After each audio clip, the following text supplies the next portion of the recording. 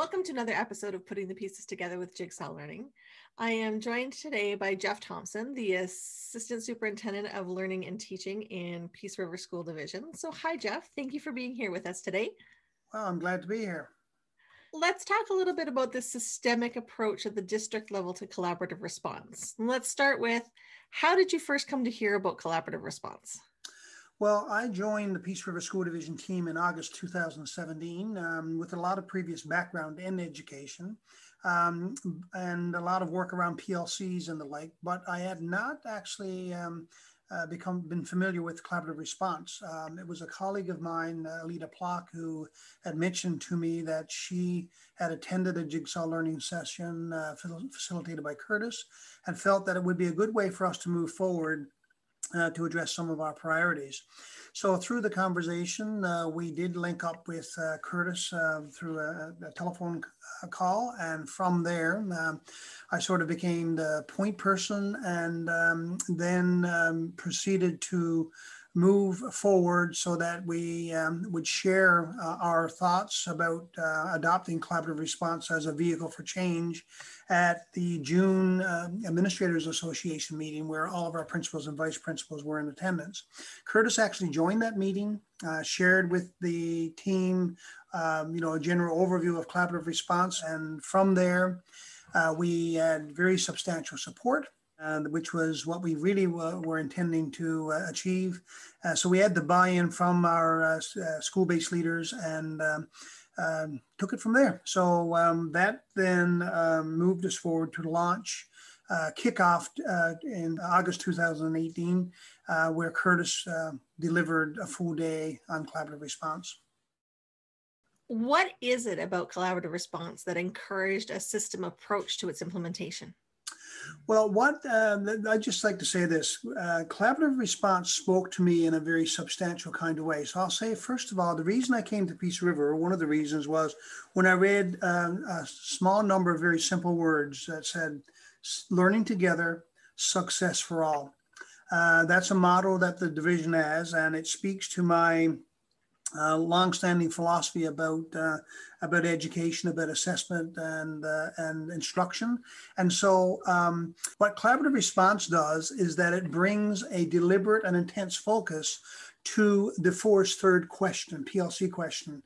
What do we do when we find out that students haven't learned? And while PLCs were intended to do exactly that, they oftentimes fell short of that for a very good reason. That third question is the essence of the hard work of teaching. And so while it was in vogue to establish a PLC in the early to mid 2000s, if you weren't on a PLC, you were somehow or another deficient, or there was malpractice, you weren't in vogue with where all other educators were. I'm reminded of a quote from Michael Fullen that went something like this. He said, PLCs are very powerful school-based structures, but unfortunately, they can be very powerfully wrong because they're not focused about the right things. So I've dubbed collaborative response the PLC 2.0. It's a reinvigorated PLC that actually guarantees, that ensures that there will be interventions, that the forest third question will be answered. So that's really essentially what spoke to me. When I became more immersed in what collaborative response was all about, I quickly determined that it was philosophically aligned with not only where I was and where I am as an individual, but it really is about having that strategic, systemic, systematic, collaborative, shared, sustained approach to addressing that third question. Rick Dufour and Company, in a book in 2010 about narrowing the gap, Success for All, talks about why PLCs necessarily needed to exist, that no one person can address that third question well. And yet what happened, of course, is that people developed PLCs. And as I said, that they've quickly realized that was the hard work. So they ticked off all of the other boxes about the importance of PLCs. And what PLCs transformed into really were collaborative structures in schools where teachers talked about their practice, they shared exams and assignments and so on, and they felt good about that, and and for good reason.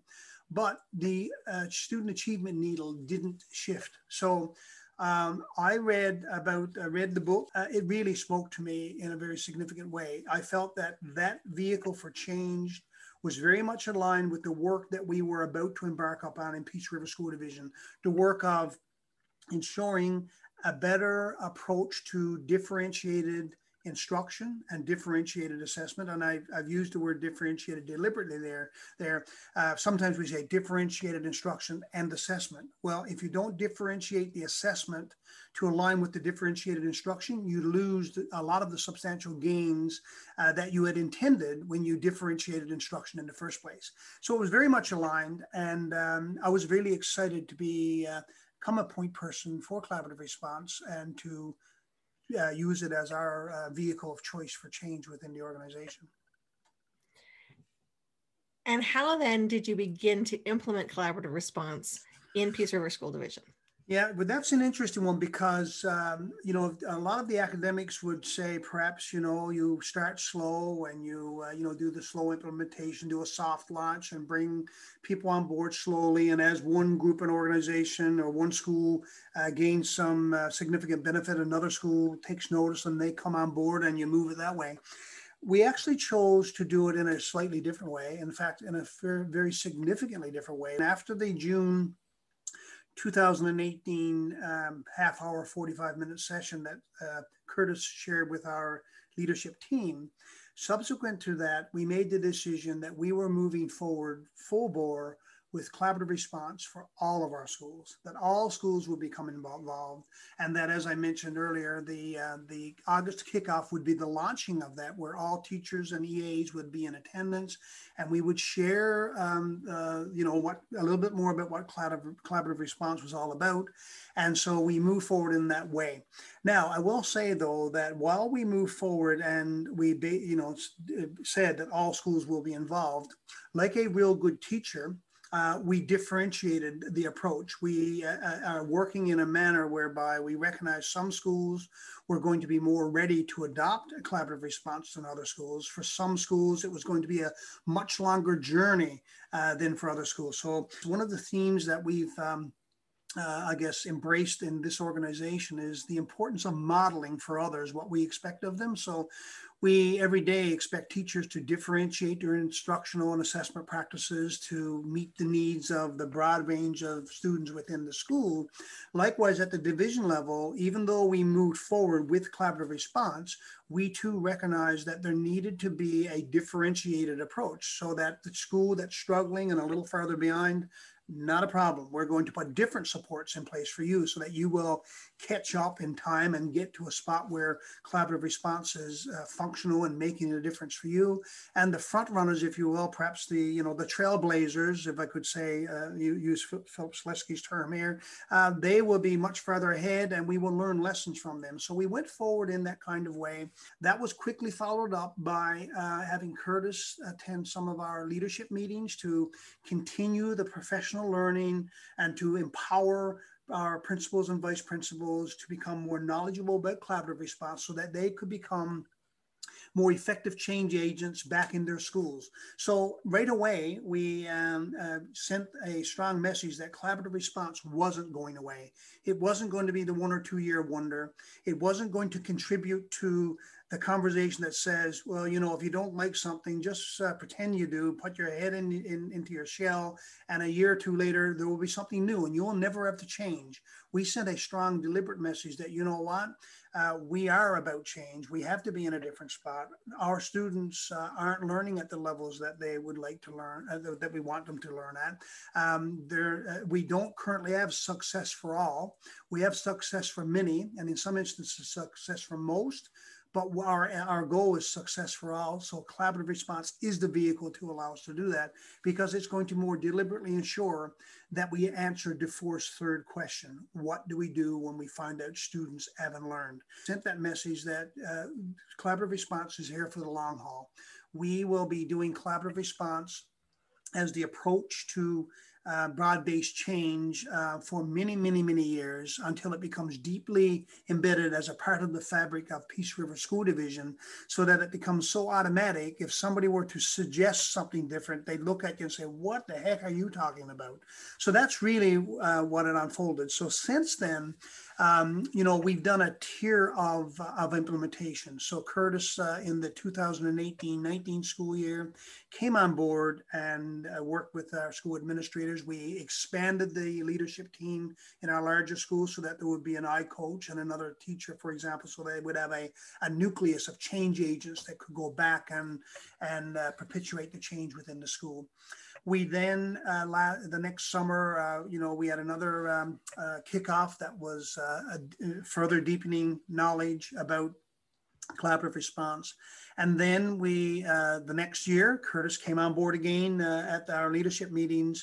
And that has been the pattern that we've established. And we had a bit of a hiccup with COVID-19, but we're back on track for another August kickoff this year, where we deepen the focus on collaborative response, particularly around literacy and numeracy, which are two of our big goals in our 3-year plan. We have also been deliberate about bringing in sessions for our EAs. And so we've partnered with Collaborative Response Barb Peers, I believe, and she's doing some work there and doing 1-hour cafe conversations with our K-4 EAs before Christmas next year, or semester 1, I should say, and semester 2 with our other EAs, grade 5 to 9 or 10 EAs. So we're into a layering of implementation, responding to schools that are in a slightly different spot, and everybody is moving on the journey. And while some will be a little ahead of others, we're all moving along. And where we are right now is getting to a place where there's a lot more cross-pollination of ideas. So schools are actually saying that they want to spend more time talking with another group of teachers in another school. And I say, isn't that wonderful? Because 4 years ago, if we said to schools, you know what, on a go-forward basis, we're going to require that you reach out and have conversations with another staff, we probably would have had some resistance and pushback.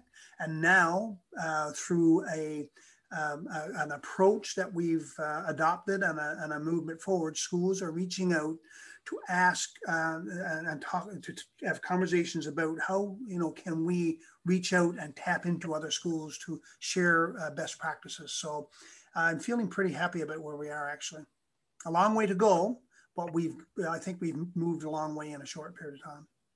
You've made note of being deliberate and intentional and very planned in your approach. If we break down some of the structures of collaborative response and take a look at the collaborative structures and processes in general, what happens at a district level to ensure that those are in place at a school level? Yeah, so that's a really important piece. And again, I mentioned earlier about the importance of modeling. I have a very simple view about leadership, and it's that, you can't expect others to take on leadership tasks and functions and activities and carry them out if you yourself don't model exactly that. So, there's an old adage that says, never assign to something else something you yourself wouldn't do. And if you do it yourself, then you only need to do it once or twice, and then everybody comes on board. So we set up our team to do exactly that, not only for the sake of modeling, but doing what we need to do to be seen as supportive to schools. So we've tried to cascade this in a way that says, at the division level, we are working with principals and vice principals and other change leaders within a school. No different than at the school level, teachers are working with individual students. So every day we expect them to differentiate and to put structures and processes in place to ensure all children will learn. And so at a division level, we have to do the same thing. So what does that look like? Well, it looks like a number of things. So one thing we deliberately did this year is that we've developed a new 3-year plan, and we've narrowed the focus substantially. In other words, zero in on a smaller number of things and do them well as a basic foundation for success. You build confidence and competence, and then people are willing to reach a little further and go beyond the edges. So our new 3-year plan has a deliberate focus on literacy and numeracy development in an environment that's inclusive and responsive. So those are the inclusive responsive environment pieces, the glue that holds together the literacy and numeracy thrust. We have developed literacy and numeracy frameworks that spell out the essential elements, associated with being a solid literacy teacher and a solid numeracy teacher. In numeracy, for example, we've developed the scope and sequence for grades 4 to 9 so that we can bring about more standardization in our approach to instruction in mathematics so that all teachers could be teaching on the same general topic at the same time. So when Jeff wants to reach out to Jennifer, he knows that we are at about the same pace versus, people just all over the place with regard to the topics that they choose and so on. So we've done that some of those pieces with our literacy and numeracy. We've also taken our education plan and recently developed a template for PD for our administrators. So what we've done is we've taken all of our PD days, our admin association days, and we fleshed out a focus of attention. The area of focus will be. And so what it is developing this template. It's a great organizational structure that when given to administrators, they can look at it and quickly plan their PD for the year. And we've set it up such that our admin association topics, we will provide slide decks and provide PD for our administrators around collaborative response and as the vehicle for change and moving forward.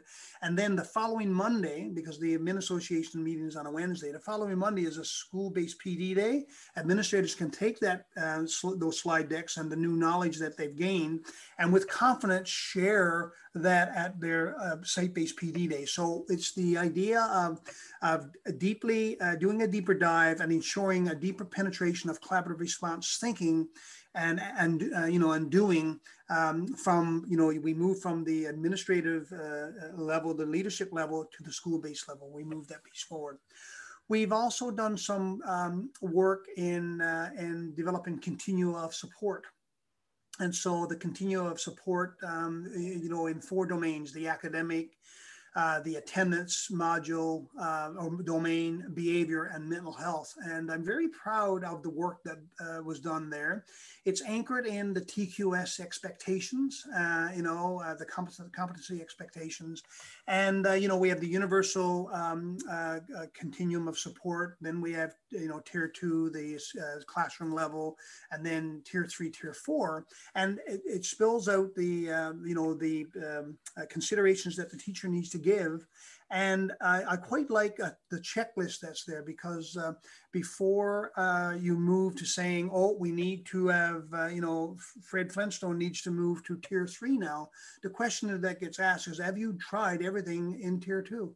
And have you spent 2 to 3 or 4 weeks waiting to see if it's effective? So it really is a nice accountability feature that it says to teachers before you move into the mindset or the headspace of saying, oh, this child has learning difficulties, I now need to move him or her to somebody else's responsibility. We pause and say, you know what, all children are my responsibility. And my objective is to keep them in my classroom for as long as I can, providing the quality supports that I'm trained to give. And then I only reach out for supports outside the classroom when the child's needs are profound enough or challenging enough that I cannot address that. So that's another structure that we've developed. I'm very pleased with the fact that schools are using those continua of support in developing their own continuum of support for academic, behavioral, and mental health. And on that note, a number of schools have actually reached out and they've partnered. So Jennifer Ferguson's school decides that they're going to do universal supports for literacy, and Jeff Thompson's school decides, well, we'll do it for numeracy and K to 6, and we'll share back and forth. Now, that level of sharing is not right where we want it to be yet, but we've certainly made some very nice gains in that regard, I must say, and I'm very happy about that. So I've already mentioned that we have collaborative response sessions at our admin association meetings, and and these have been very valuable in building capacity for administrators. They've become much more confident in their work, and of course, when you're confident, you're more likely to go back and do the work you need to do. Change is difficult, as we both know, and a pretty prolific author who's now dead, unfortunately, Philip Selesky, once he wrote several things, but he wrote a book called Shaking Up the Schoolhouse in 2001 or two. And basically the essence of that book was this, that you are either a change adept leader or a change inept leader. Well, we're moving all of our administrators to be change adept, and collaborative response is the vehicle we're using to ensure that that happens. Because again, as I mentioned at the outset, what collaborative response speaks to me about, and it shouts out at me loud and clear, is that it's about interventions and almost nothing else. And I'll qualify that a bit. It's about answering question 3, that PLCs unfortunately never did answer as successfully as was intended.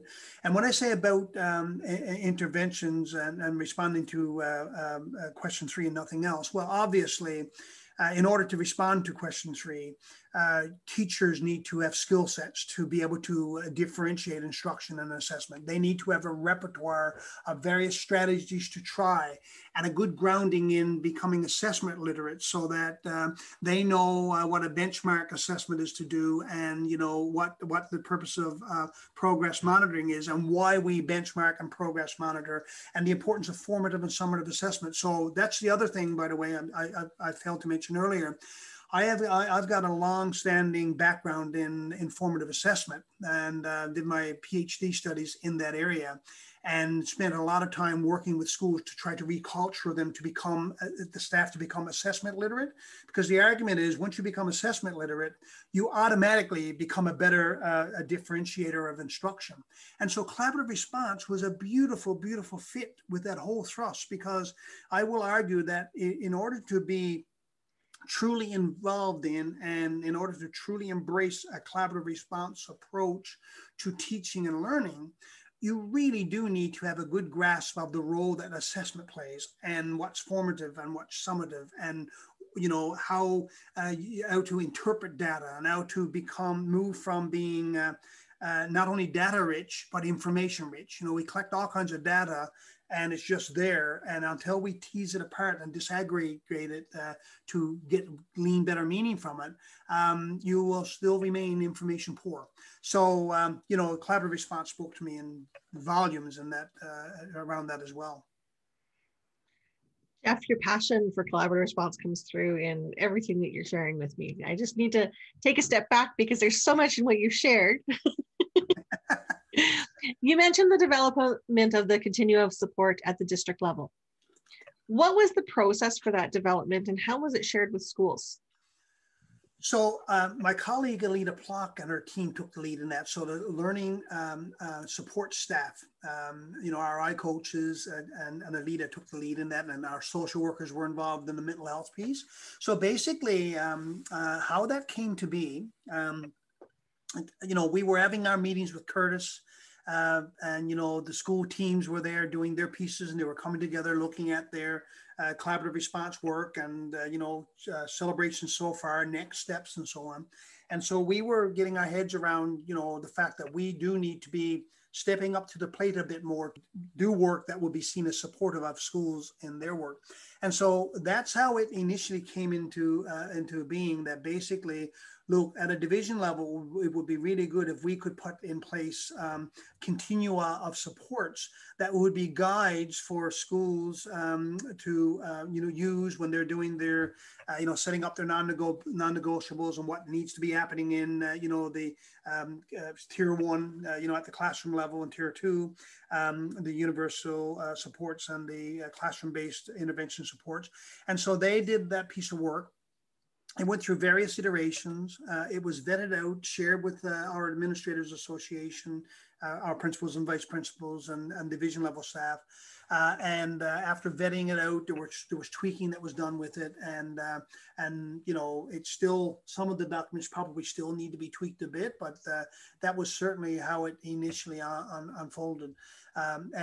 Schools are certainly using those documents, and we've gotten some very good positive feedback around that. A related piece that we've embarked upon, which we're doing, is I spent some time years ago working with Kenneth Leithwood's turning around schools that were in trouble. So we put in place a broad-based change initiative to help struggling schools. So when a school is in the red zone, what do you do at a division level? And when a school is in the yellow zone, what do you do at a division level? Well, the red zone is obvious. It's an all-out blitz of division level staff moving in for an intense period of time until we get structures and processes and routines and behaviors and attitudes shifted so that they're on a different pathway. The yellow, it depends. If you've been in the red and you're now in the yellow, you might say, wow, fantastic work. Continue on with the great initiatives that you've started, because look where you were and look where you are. If you've traditionally been in the green, but you're now back in the yellow for 3 years in a row, wow, what the heck is going on? We need to get back to some of those great practices that served you well in the past. And so it's all about, teasing apart the data, looking at trends, and then responding accordingly. So we've been doing some work other work at a division level for the entire team, both the learning supports and teaching and learning team, putting together a model that is going to be the district's response to schools that struggle. And it's paralleling the school-based approach that we are expecting of schools to put in place when students in a classroom aren't performing at the level they need to. We are expecting an escalating level of interventions. And so we're going to sort of put our money where our mouths are and have a division level approach to that as well. So we've done some significant work. We are not quite ready to go live, but we're pretty close to going live. And what it will mean is that for a school that's struggling, say, in literacy and numeracy and a pile of other things across the board, then that's a red zone school. And so our program coordinators for literacy and numeracy, our social workers, our I-coaches, we'll all work with the administrator and staff to give them skill sets they need to be in a different place. And so that's different than a school who might be struggling in just mathematics. It might be, that's a real big struggle, but that might mean one person or two people goes. Our programs coordinator for mathematics would visit that school for an intense period of time to get that back on track. So it's looking at how we respond and in what way and how much of a response we give. And we want that to be a deliberate process using data, well-grounded data, so that when schools see us doing our piece of work, they say, oh yeah, that's exactly what I'm doing, what I'm supposed to be doing at the school level, except that it's scaled up to a broad-based systems level. So that's the other piece of work that we're doing around, structures at a system level that can help shape and bring a finer point to the collaborative response work at the school level. And, it's a work in progress as it is for every school. And this is a journey, not a sprint. And, 5 years from now, we'll say, you know what, we made some gains, but there's a ways to go. And Kenneth Leithwood said, once you think that the school has turned itself around, the mistake that many organizations make is that that's when they sort of turn their attention to something else, when in actual fact, just when you get to the spot where you think they've turned themselves around, that's when you actually blitz the supports even more for another 2 or 3 year period so that it becomes ingrained. So I suppose just like the student, when you think that he or she has the concept, that's not the time to leave and go and do something else or introduce another topic to them. Let's blitz that a bit more so that it is ingrained and it's going to be sure to stick. Collaborative response at the district level. I'm very excited. You talked a little bit about the data and evidence being a driving force in the conversations that you're having about schools, and that you want the data and evidence and your passion for assessment comes through. What is the process for digging into data and evidence at the district level or across your division when it comes to collaborative response? Yeah, that's an excellent area for growth for us. So I would say to you that we're still into our infancy there. When I came on board in 2017, one of the things I was asked to do was to help build an assessment culture within the organization to help create assessment literacy, or to help people become more assessment literate. We've done a lot of work in that area, but like anything, that too is a major change initiative. And I would say that, while we've had some great success, we're still we haven't yet arrived, and we're still working our way through that. So we've done some work recently around common assessments for grades 7 to 12 mathematics and science. That unfolded quite nicely, and we need to get back to that now. COVID has sort of gotten us off track a little bit, but we will get back to that. We've also made a decision to acquire through Intellimedia, who has partnered with Jigsaw Learning to acquire their Dossier software and the collaborative response, or the WeCollab tile, for data analysis. And you'd be very familiar with that based on some involvement with us. And so again, that's we're still working the bugs out in that, but we're in a good spot compared to where we were last year. And so we will be using the Dossier software as the vehicle to allow us to move from being data rich to information rich. There's lots of data. It's in, whether it's this provincially archived data, or individual school report cards, students' cumulative files, and so on. There's lots and lots and lots of data. What there isn't lots of, or there hasn't been lots of, are smart ways to tease apart that data to gain the meaning that we need to gain from it in a hurry.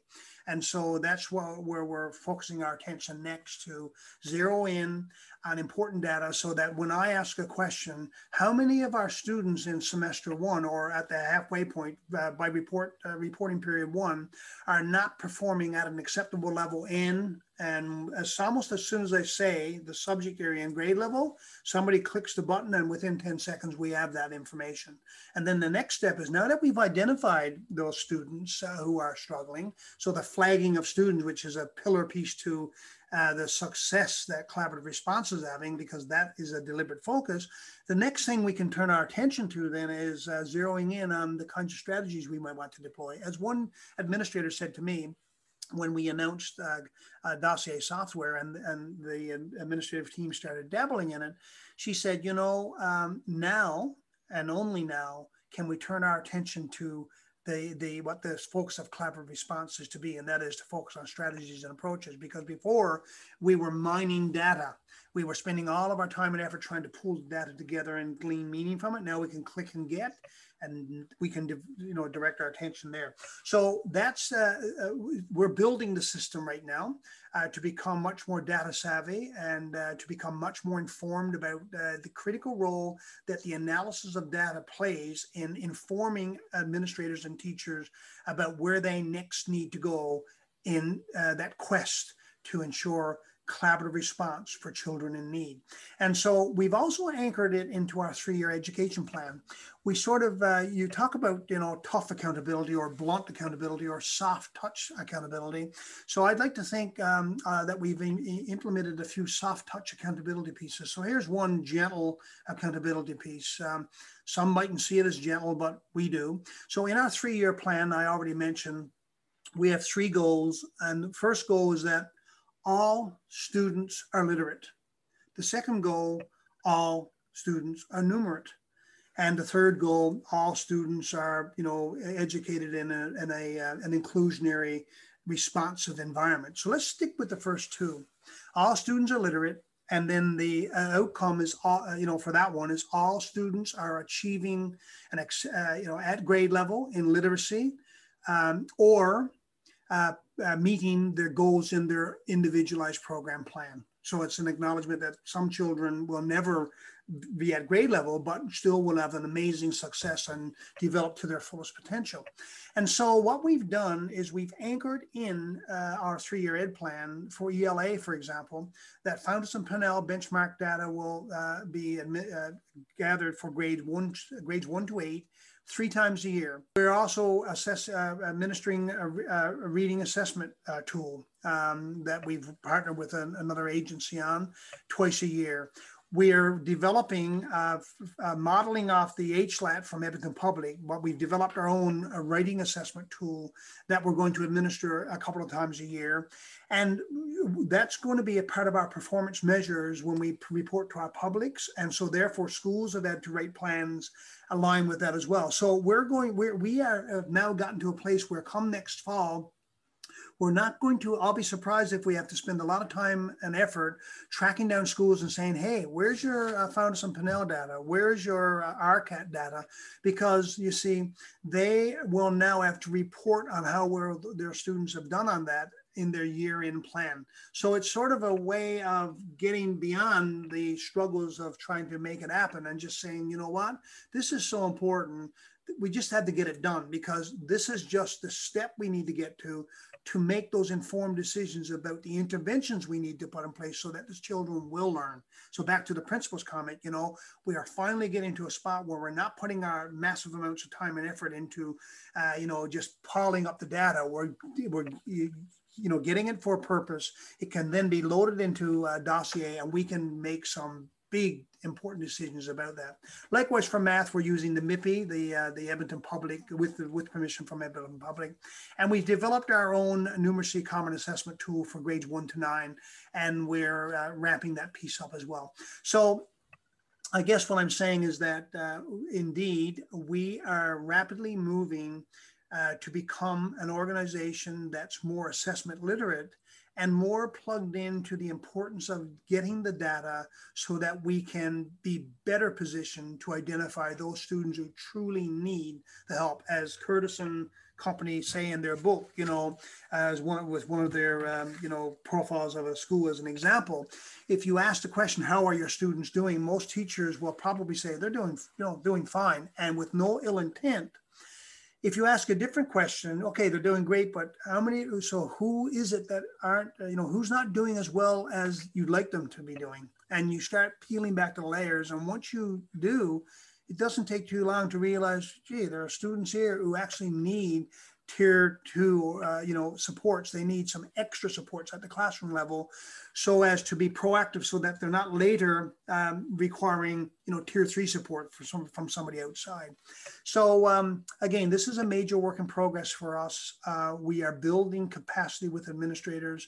They're all becoming more data savvy, and they're going to be able to disaggregate results in a meaningful kind of way. And earlier I mentioned that collaborative response, one of the reasons why it spoke to me was that it was a great fit with assessment and the importance of being assessment literate, and the two go hand in hand. Assessment literate people or educators will be, in my view, better positioned to embrace collaborative response as an important change initiative than those who are not assessment literate. And so we're moving forward on that front as well. And the two certainly complement each other. The two initiatives complement each other in a nice kind of way.